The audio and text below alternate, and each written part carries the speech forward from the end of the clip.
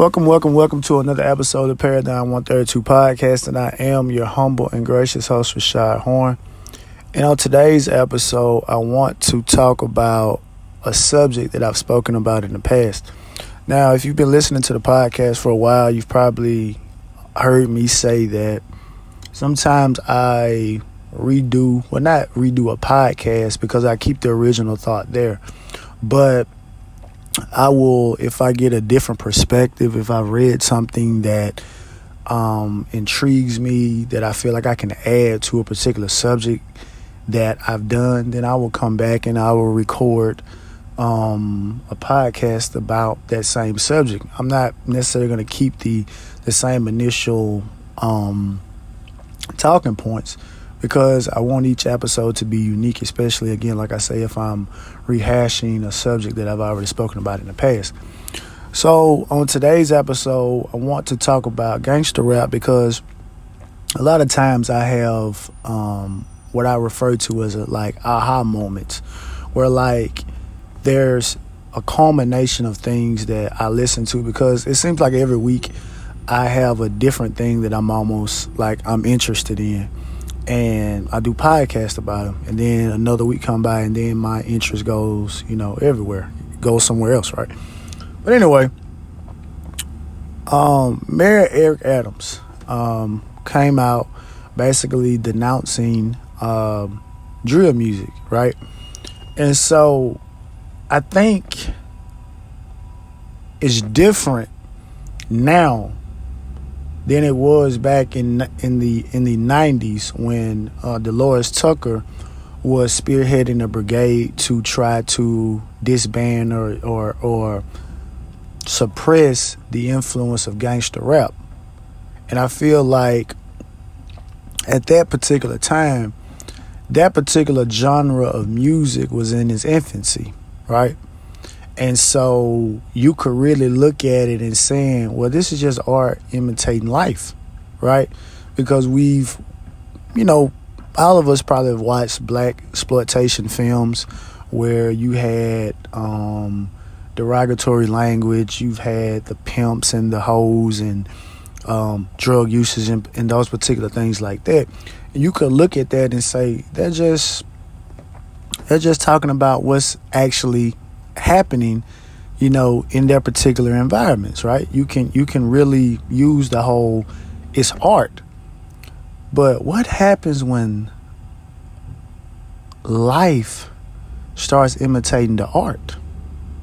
What happens when you have a role reversal, which is what I think is transpiring right now, right? So let me go back for a moment and let me say something, and it's going to put all this together, right? So it's a guy I listen to on YouTube. He's an author. Let me put it in the proper context. It's an author, because I don't want to minimize his accomplishments from a legal side.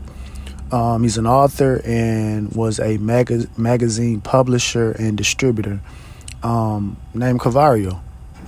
Cavario has an interesting story, seeing is that he was a drug dealer for 17 years of his life until he turned age 30 and he walked away.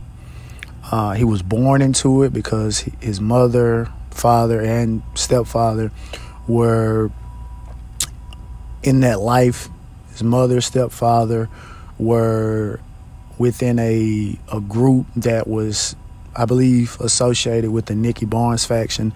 And if you don't know Nicky Barnes is a infamous drug dealer from the 70s and 60s, who most notably was on the cover of the Times magazine, named Mr. Untouchable, right? And ended up getting arrested and told on some people, got out, went into the witness protection program, street legacy, up in smoke. But that's that. But Cavario said three things that I thought were really, really profound, that I really feel like is going to bring this particular point home.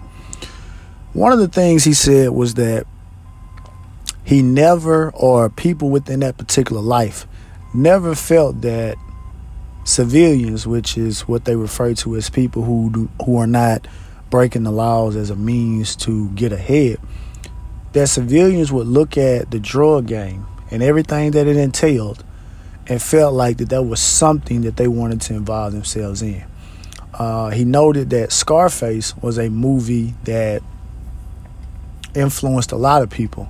If you watch the BMF series, a person that was doing an audio voice for Big Meech stated that on that series, and Cavario, he was an associate of Meech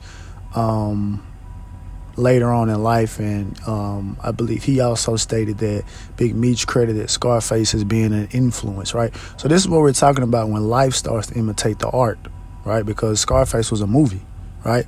That's just art. But what happens when the life starts to want to be like the art, right?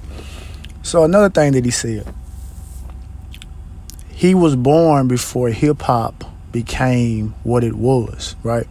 And so he said growing up, there had never been a music that made a person or made a child that may have came from a family where the mother was a school teacher, dad was a cab driver. They had a nice, honest living, children put on, regular clothes, nothing flashy. But he said there never had been a music that made children feel less than based on the clothes that they were wearing until hip-hop came about, right? So again, another example of the life imitating the art, because the art said, hey, you need to wear this big gold chain, you need to wear these particular hats and these particular clothes like this. And so then life breeds and says, well, hey, this is what we need to have. And, this is what they're talking about, this gangster rap, this drug dealing stuff. Okay, well, let's this is what we do, right? And so he also stated that he felt that rap music could not be held culpable for the increases in violence in the black community, because he said growing up before hip-hop, he saw violence. He saw people get shot. He saw people get pistol whipped. People did all this particular type of stuff. He said he looked at it as like, hey, this is just everyday life for people that are involved in this life that we're in. So it's nothing new. You become desensitized to it, right? So now, going back to the beginning of this, right? When I said that in the infancy of gangster rap, you could make an argument, a legitimate argument, in my opinion, the same argument that Cavario is making, that violence was already here. You can't blame rap music for violence, right? Because it was already here. I mean, it's just what it is, right? But I look at it the same way I look at the drug game, in this particular sphere, where I feel like a ledger has been kept of events, of things that do this and do that, right? So on the onset of drug usage, you didn't have cocaine usage, because again, I spent a lot of time watching a lot of drug dealing documentaries and stuff like that about a lot of people. And I'm not watching it. Well, at first, when you're first introduced to it, you're watching it, you're like, dang, they made this type of money, they did this. But I'm over that now. Now I'm watching it for the context. Now I'm trying to watch it for an understanding of why would they do this, and okay, this was this and this was that. And so when you watch that, you realize that, like, okay, heroin and cocaine were like cocaine was like a social drug, where like people would just normally just snort cocaine, right? We had the professor that went on the Breakfast Club. I forgot his name. I don't know if I think he was at Yale, I believe. And he was like, he does heroin, I believe. And it doesn't mess with his life, right? So, in the beginning, similar to this gangster rap, you could say that, well, like, hey, this is stuff that's already going on. This is not affecting anybody. Like, heroin is not affecting anybody in that regard, or cocaine is not affecting anybody in that particular regard. But cocaine gave birth to crack. And then it became abundantly clear that, oh, wait a minute. We have a big issue right now. We have a big issue right now. Right? And so what happened? A groundswell of advocates and all these particular people at the government. You need to do something to stop this. You need to do something to stop this. You need to do something to stop this. This is getting out of hand. So you get the 94 crime bill. You get the RICO statutes, right? Debilitating things. Disproportionately affected the black community as far as the 94 crime bill. And the RICO statutes could be notified as saying that it disbanded or crippled the mafia in ways that I don't believe the mafia has ever recovered, right? Along with other organized crime figures, because RICO statutes were created for the mafia, but it encompassed anybody that may have had a crew of people that were voluntarily taking part in illicit activities, right? So, what does this have to do with drill music in 2022? Well, I feel like a ledger has been kept since NWA came out. And I feel like that as more and more time has gone by, life has started imitating the art even more. And I was giving my wife this particular example, right? I'm not going to say any names, but I feel like where I grew up at, right? You know, I had a 2-parent household. You know, a lot of my friends didn't, but I didn't necessarily feel like that our lives, by and large, were like in danger, right? Like afraid to go outside, similar to like a lot of other large cities and things like that, right? But as I get older and I look at some of the people that grew up in the same area that I grew up in, or same county or neighboring counties, and I look at it and I see a transformation. I start seeing things on the news and hearing things that are transpiring, and I start to think to myself, I said, I don't remember this transpiring when I was a kid, right? I don't remember when I was 16 and 17 years old or 15 and we were going to different places, like a fist fight. Okay, you have a fist fight. But then as you get older, then you realize, oh, wait a minute, somebody got shot. Yeah, somebody dead. And so it gets to that particular point where it's like, wait a minute. An area that, by and large, that I felt was a, not saying no place is harmless by any means, because you can get into a fist fight. I had a couple of those myself, but a fist fight now in an area that I live in could turn into someone coming back and shooting you and killing you on the spot, right? And so I understand the music that we listen to. I still listen to some of that music now, but I feel like I have a mindset to understand that, like, hey, this is not my life. I don't want this to be my life. You know, I'm blessed and thankful that I didn't have to be subjected to some of these things. But a lot of people that are making that music, and even if we go back, right, like Ice Cube, many reports will say that Ice Cube was not that type of person that he depicted in art, right? And one thing that I have noticed about Ice Cube, and when people depict him, they mainly talk about the NWA stage. They don't ever talk about the Ice Cube that went solo. The only thing they talk about solo is like No Vaseline, it was a good day. They don't talk about the mindset that Ice Cube had, but that's a different discussion for a different day. But I say that to say this, that even in the beginning stages of gangster rap, you had a person that was depicting something that he himself was not engaged in. He was not engaged in these particular activities, right? So now, what will we have? what was it, 2019, 2020, we have like Tekashi 6ix9ine, right? And before I go to that particular point, there's a lot for me to say because based on my historian mindset, drill rap, the first adaptation of drill rap was started by Chief Keef in Chicago, right? Even though, like I said, I look at drill rap the same way as I look at gangster rap. I don't look at it as anything different. But just to put things into its proper context, created by Chief Keef, and now drill rap is in the UK, drill rap is in Africa. Drill rap has taken the world by storm, because it was interesting, because I was listening to a show and someone was talking about drill rap in the UK and about how the gun laws and things are different.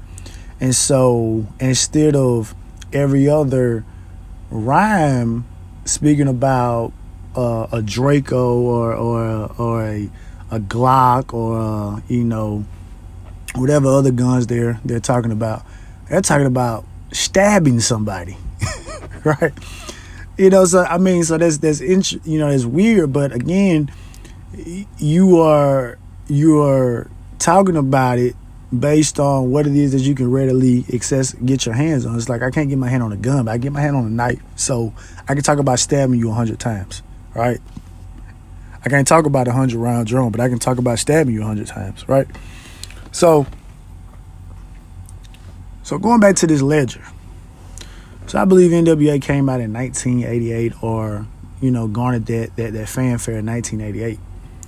So again, like I said in the beginning, in the inception of it, you could look at it and say, well, this is just art, right? We understand, okay, we see the movie. We saw Menace to Society. We saw Boys in the Hood. We saw Colors, right? We saw, I can't think of that movie. It's one of my favorite movies too, with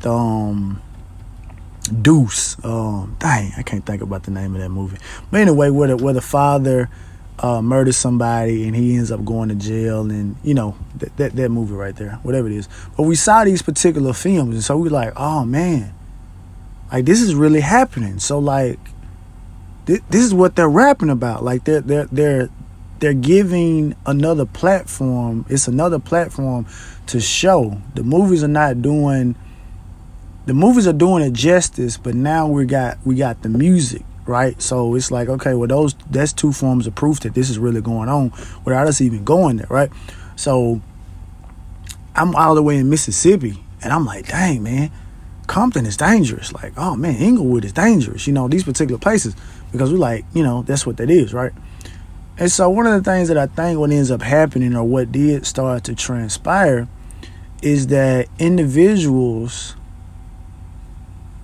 maybe it due to ego or whatever else, may look at it and say, oh man, they ain't no more dangerous than we are. We got people that can talk about the same stuff, right?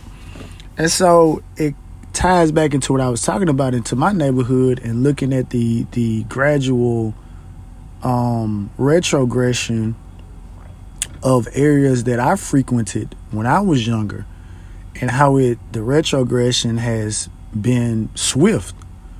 I would have, like people I see and talk about, like, oh man, I was doing this and all this, and I'm just like, what? I don't remember this. But again, so we don't cause any conflict, I'm not gonna speak on it, because I'm like, well, maybe you did, but you're speaking in terms, in a generalization, almost as if you were doing it at a level of a person that is talking about this over music, right? And I've said in the past before, this particular art form, right? Because that's another thing Cavario said. Cavario said the majority of people who get exposure to this particular life, they get it through music. You don't understand the real world and the actual understanding of this. And so we all have heard about the creation of hip hop, right? And so And I've heard rappers say, "Oh man, we need a union. We need some things. We need to get hip hop music regulated. We need to do all these particular different things like this because it's getting out of hand." And so I feel like that's what happens in a lot of senses where something grows and multiplies quicker then you can handle it. And I think hip hop is one of those particular things. And since we're talking about the subject of gangster rap, crunk rap, trap music, drill music, and probably in another 10, 15, not even 10, maybe in another 5 years, is going to have a different name for it. But it's going to be the same thing, right? It's just, it's mutating. It's different now. We went from it being cool to be a killer. Then we go to being, okay, well, you can be a drug dealer, right? And then it's like, all right, well, you can be a drug dealer, but then you can be like a bottle popping guy that's the cool guy, you know, the clothes and all that stuff, the fashion. And then now we're back at the stage of I'm a killer again, right? And I'm a direct reflection or I'm a seed of a person that may have been hooked on to something, right? You know, so you got all these particular things at play. And so, like I said, this retrogression is nothing more than life wanting to be like the art and wanting to feel or wanting to have a situation where it's like, wait a minute, look, we get down just like these cats over here do, right? We do the same thing. And when you add the internet aspect to it, you got a whole other thing right now. Because like I said, we talked about how Dolores Tucker was trying to combat, you know, gangster rap in the beginning, you know, with the whole aspect of like, you know, trying to get gangster rap put off of television and all that stuff like that, and the music and all that stuff like that. But I don't think it didn't have the same pull, because a lot of times certain radio stations and all this stuff, like even in the inception of gangster rap, they didn't play that type of music over the radio, right? And radio was big.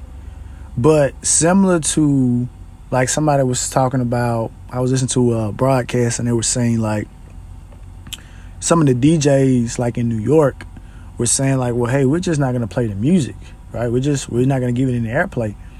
And so the person was like, well, a lot of these artists are getting fanfare from streaming, you know, or it's so easy to make a song now where they can just go make a beat on a computer, use that same computer to record that song, or even if they're intuitive enough, they can shoot an entire video. Real guns in it, because, you know, ain't got no props. Real guns, shoot a video, and this song can take off. Now it doesn't work like that for everybody, but the thing of it is like you have a lot of people that are using that technique. And like I said, well, not like I said, but I feel like, in my opinion, and I could be wrong, and I'm down to talk to anyone that feels differently, but I feel like gangster rap in its inceptions, as far as the different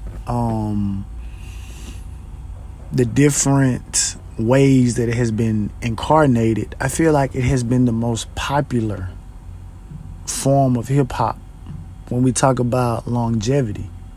Because even before NWA, if you listen to older documentaries, you'll hear guys from New York saying, no, they give it to the West Coast. But Kool G Rap was the first person that was talking about the underworld as far as organized crime on songs.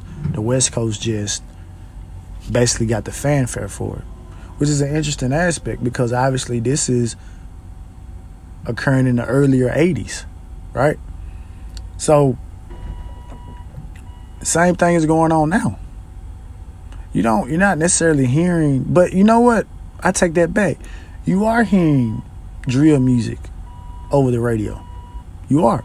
So if an argument had to be made now for the detriment of it, I feel like they have a better case than they did back in the 90s when Dolores Tucker was fighting it. So what does all this mean?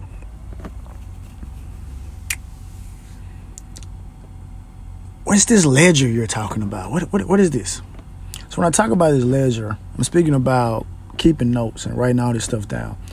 And I'm talking about how a person, when they cripple drug peddlers in various nations, and not nations, but various cities, towns across this entire United States, they would get people.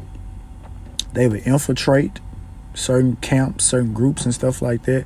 They'll realize, okay, this person's in charge, this person is just a front, this, that, and other. And they tore it down from the inside. And so when the indictments started coming down, people would start telling them, because like, look, we're going to give you 30, 40 years because, and they'll pin you, the particular person, whether or not you're about that life or not. Because like Cavario said, you know, he gave a great example. He said like a person, you know, at that particular time when there were like some type of rules and regulation going on, it was like a civilian couldn't just get a life insurance plan, or like person dies and they get some money from life insurance and come out there and say, hey, put me in the game. It's like, nah, because you don't understand the severity of what it is that you're actually doing, right? But obviously those particular things changed, and you know what you end up getting is you got a lot of saturation of individuals that are doing things that they don't really want to do, right? And so I foresee the same thing happening with the gangster rap, and we already got the prime example. Well, three examples as a matter of fact. But the biggest one is Tekashi 6ix9ine.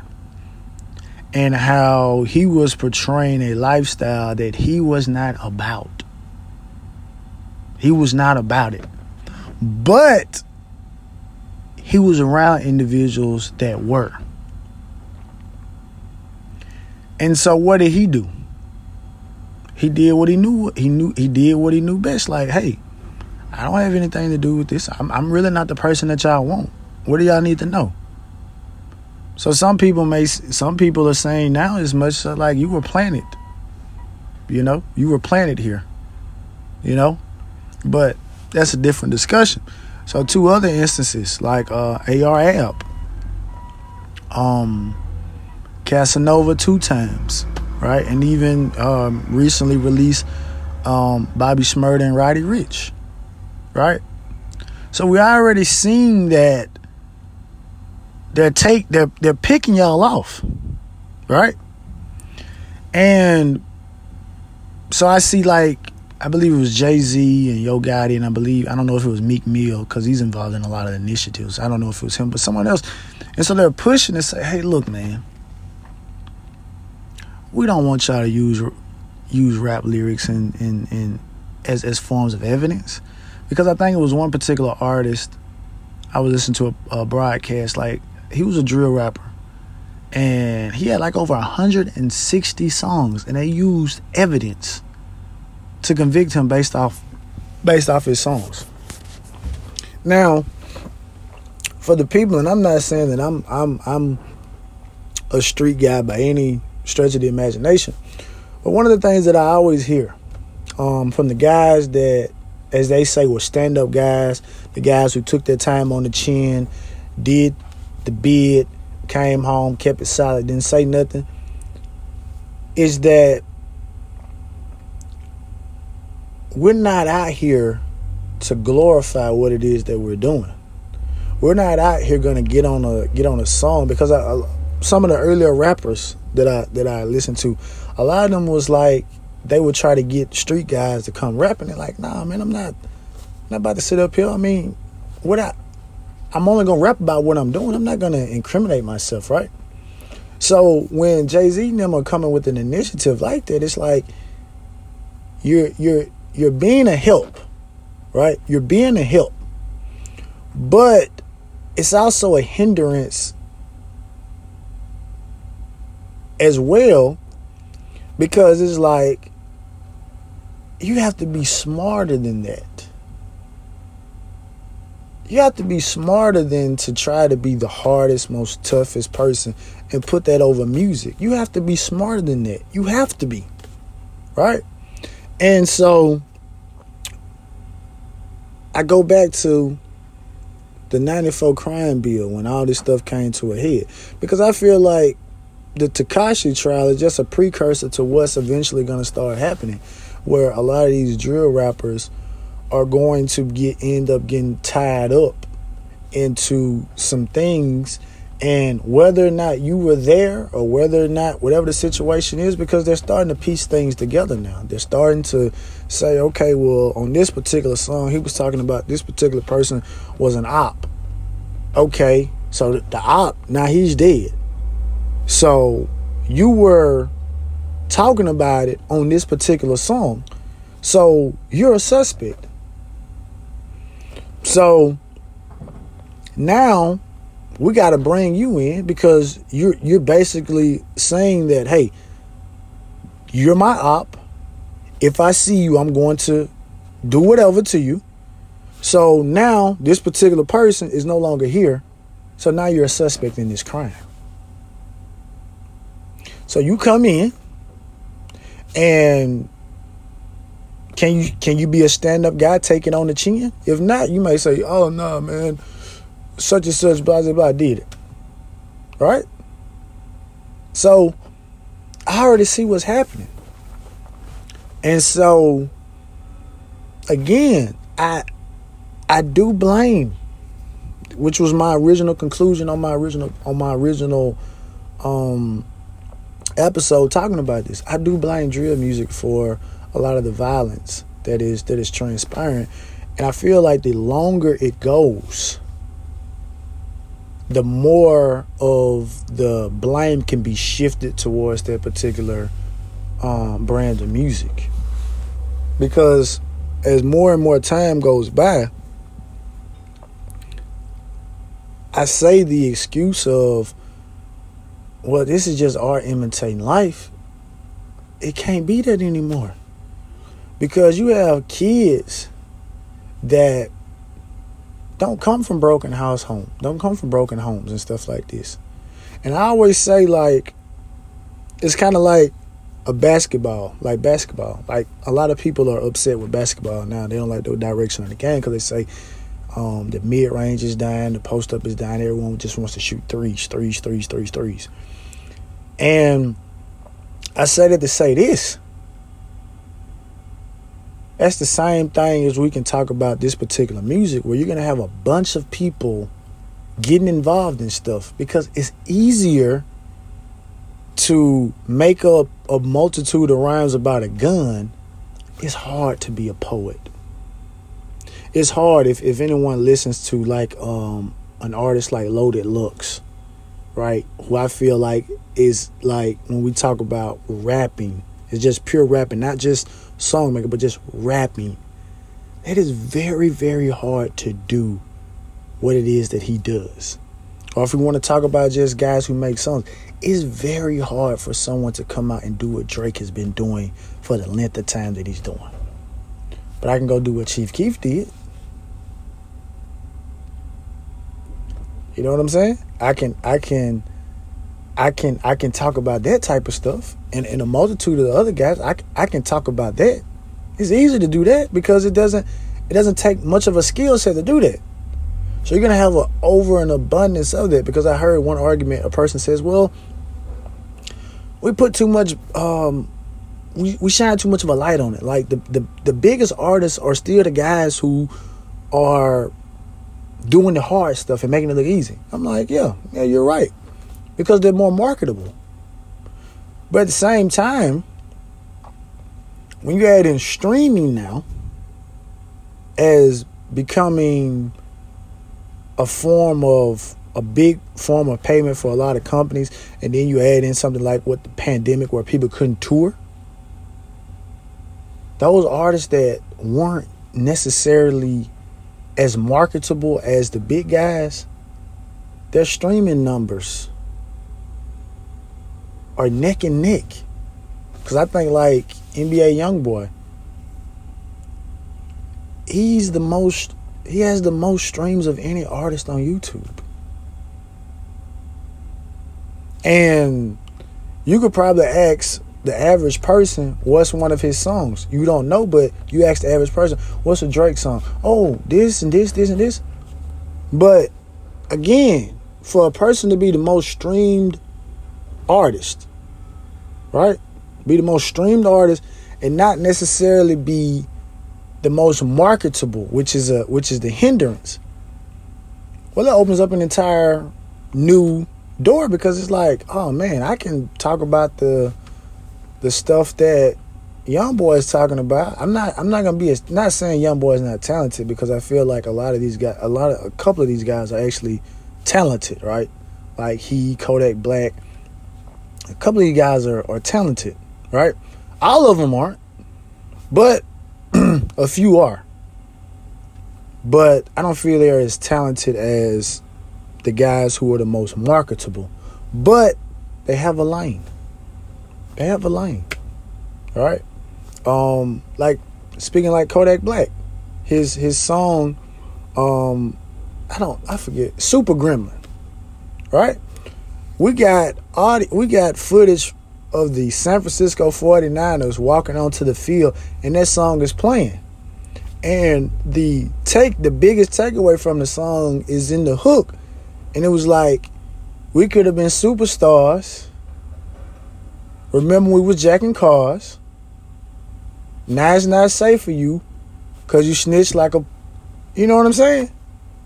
And like, that's what it is. And like, that particular line is taking over like TikTok. So it's becoming more and more influential. And life is starting to imitate that art form more than that art form is imitating life. And so just based on that right there, I get back to when we talk about, like I say, the 94 crime bill, the RICO statute. There's going to be, because like I said, you have 3-4 examples: Bobby Shmurda, Tekashi, Casanova, AR-Ab. You have 4 instances in which you have guys who, by and large, were doing the same type of music, the drill music. People went to jail. And you all were associated with a multitude of other crimes. Whether or not you yourself took part in it, which I believe Casanova, which Tekashi is the only one who actually got off, because the rest of them, like, I'm keep it solid, right? It's gonna be more to come, and this is going to be debilitating. Now, is it going to be more debilitating than the crime bill? I don't know, but going back to my original example about heroin and cocaine, and then you get crack. We see what happened. We hear the stories about when people sit down and interview drug dealers, and they like, man, do you feel remorseful for what you did? You destroyed families, you destroyed communities, you did all these particular things like this.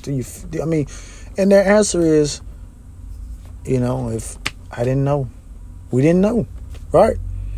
And so I feel like those particular answers or those particular things are gonna start rearing its head after a while.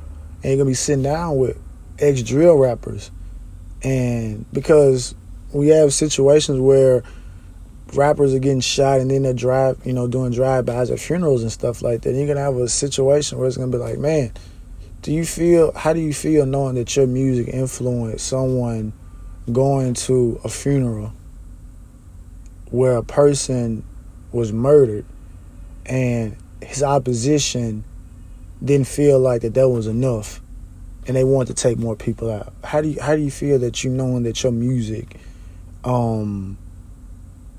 played a key role in that type of behavior?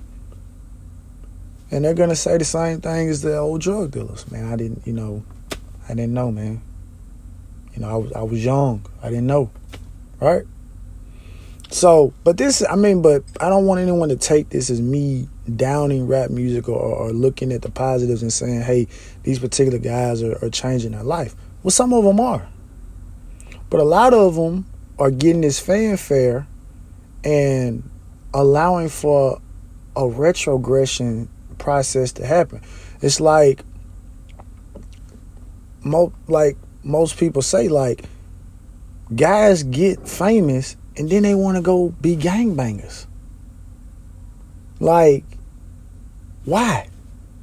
You can get out. Like you have a talent. You've been identified. You can go to another life, but you want to retrograde yourself. And you want to go and start doing stuff because you want to make it look like you're not a pushover. You're not a person to be played with. Like, you're this, and this. So, but those are just my thoughts.